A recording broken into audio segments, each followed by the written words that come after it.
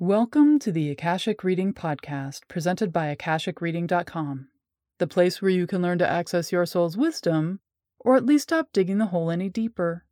I'm your host, Terry Utena, and today we'll be digging into 3 different ways you can add adventuring and exploration back into your life, so you can turn what you don't know into things you don't know just yet. It's easy to get stuck on and even overwhelmed by knowing we don't know what we don't know. Our discomfort with the unknown is deeply rooted in our biology, since our main ability to protect ourselves is with our big brains. We're in effect smart monkeys with anxiety, which have to watch out at all times for the tornado, tiger, or asteroid, which might be our end if we're not able to respond in time.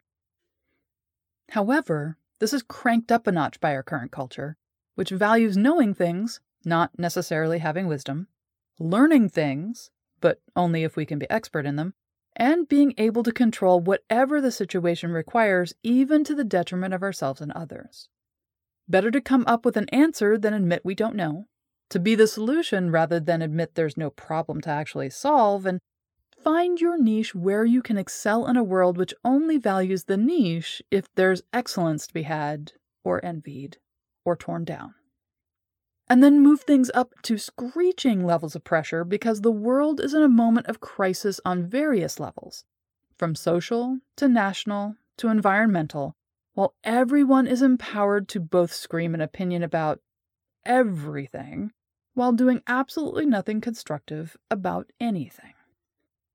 It would be nice if we could use all this pressure to make non-conflict diamonds out of coal, but instead, what we end up with is an aversion to and avoidance of engaging with situations where we don't know what we don't know. We become afraid to try anything which doesn't have a guaranteed result, which might lead to failure, however that's measured, or could lead us to being judged by others. It's not that we necessarily work to stay safe and in our own lane. Too often, when we get even a glimpse of a place where we don't know what we don't know, we move instinctively away and so never become conscious of the avoidance choices or actions we took.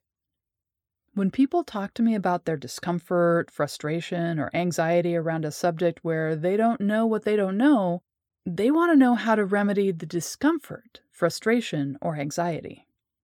My personal opinion is this is because of all the inspiration porn we're served up at this point. We're given hundreds upon hundreds of messages of how we should just get over ourselves and force ourselves past whatever it is we're feeling. I mean, with your fears, right? Just believe. Take a leap of faith. Try something new and it'll all work out fine.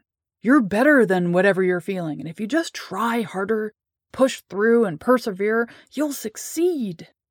Side note, this messaging is often used by narcissists and abusers to get us to do things we shouldn't do, and then hook us into shame and blame because we did the whatever it was to ourselves of our own free will.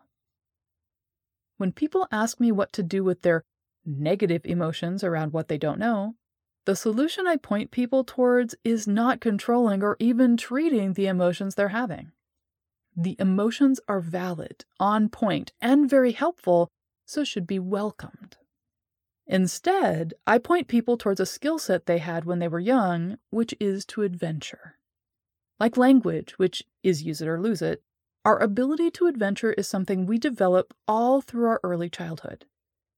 It gets set aside naturally as we enter into pre-puberty and start learning how to interconnect with others, and so becomes a memory rather than a tool in our arsenal of life skills.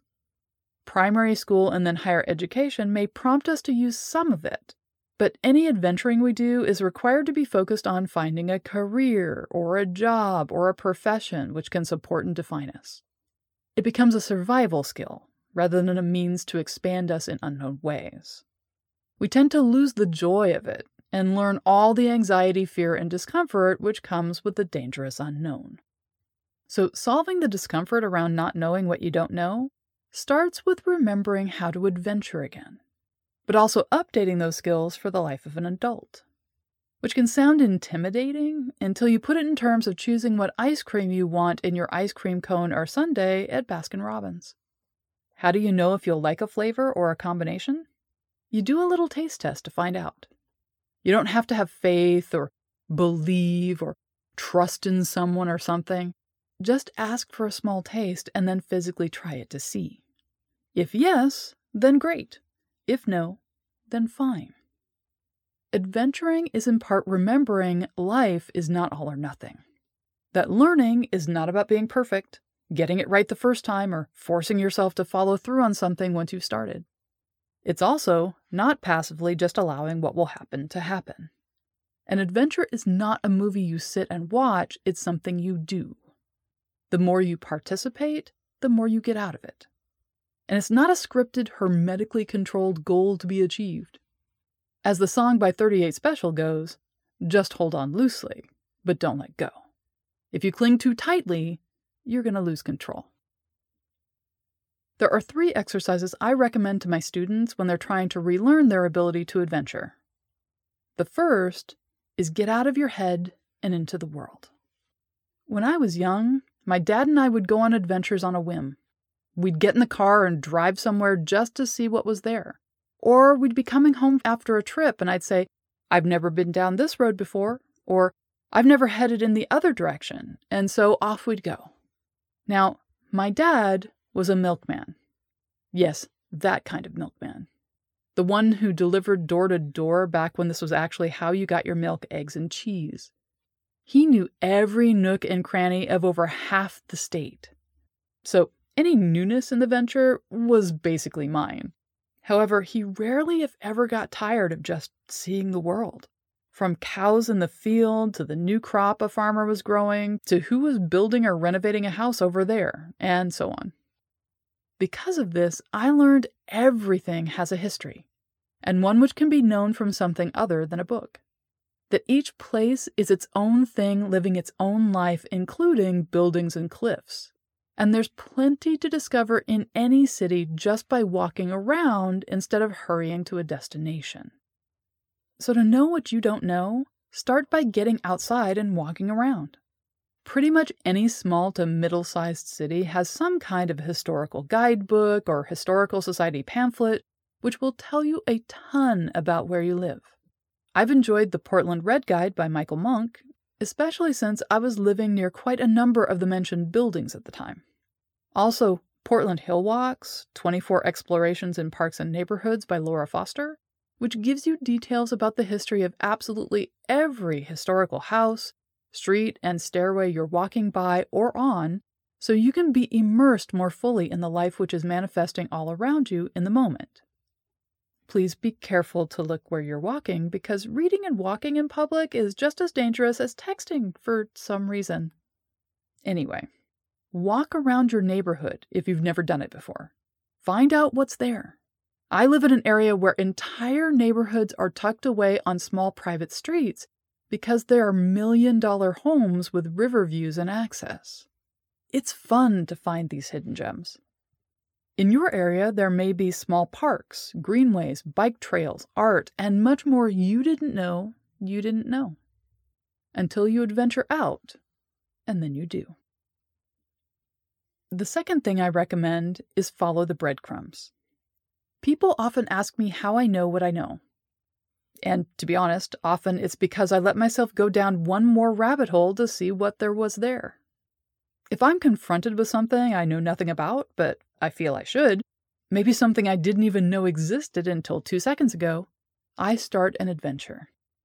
Most of the adventures start like this. First, I go to Wikipedia. If there's an article there, then I skim through it to see what it's talking about, stopping to read things I find interesting. I might actually read the entire thing, but this is like the intro. It tells me an outline of the basics. Then I go down to Wikipedia sources, because at the bottom of each Wikipedia article are usually notes which cite where the author or authors got their information. There might also be a to learn more book list. I start rooting through there to find things which give me more info that I'm interested in. I can look them up on Amazon, the library, or Goodreads, and often I look the books up on Amazon, and if I decide I want to read them, I start going to the different libraries I have access to and have them sent to me. So then there's Google. Now, you have to sort through things here, and basically I ignore most of what I'm given if it's from a random person's blog, random people, and businesses which are basically advertising their product, or some organization with an agenda. I want info and not propaganda. But there's plenty of info to be had, and sometimes these websites and articles lead to more books, resources, journals, and so on.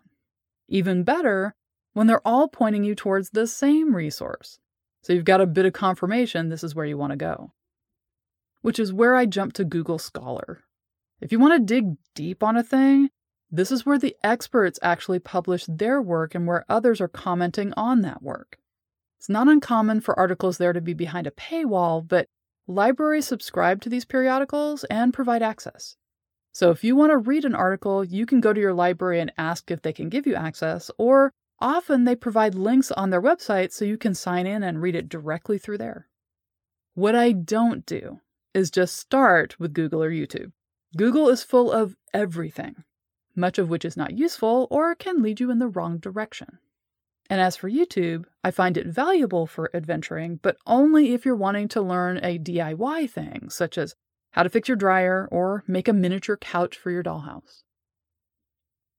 The third exercise I recommend to my clients is get into the Akashics. If what you don't know is about you personally or a situation you're connected to, then the easiest way to start your adventure is in your Akashic room. Each item, piece of furniture, window, and wall color is about and for you. Your room is a full representation of your life as it exists in this moment and everything connected to it. I have my students start by entering the room, then immediately turning left.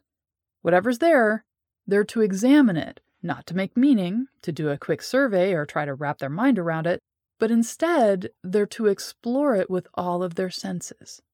Sit on the furniture, touch objects, lay down on the bed, listen to the fire in the fireplace, and so on. The message, complex meaning, context, and possibilities in each item or setting will be imparted by their interactions, so the more the student does, the more they get. Since the point is you don't know what you don't know, your brain needs to go into observe and experience mode rather than trying to control things. Like a scientist or an explorer, be open to what's there rather than having expectations or assumptions. If you want to learn more about the universe beyond you, then there are a multitude of options. You can go to the far door of your room and ask to explore somewhere new. You might end up in the hedge maze, on the beach next to the lake, somewhere in the Akashic City, or in a temple on the side of a mountain. These spaces aren't specifically for you, nor are they a lesson, but a means by which you can adventure to find out what you don't know, which ends up being both about aspects of the universe, but also about yourself. Because any adventure unfolds more of us as we explore and participate in them. You can also go to the Temple of Life, where examples of practically everything are available, much like the Smithsonian. Or you can go to your own temple and talk with the beings who meet you there.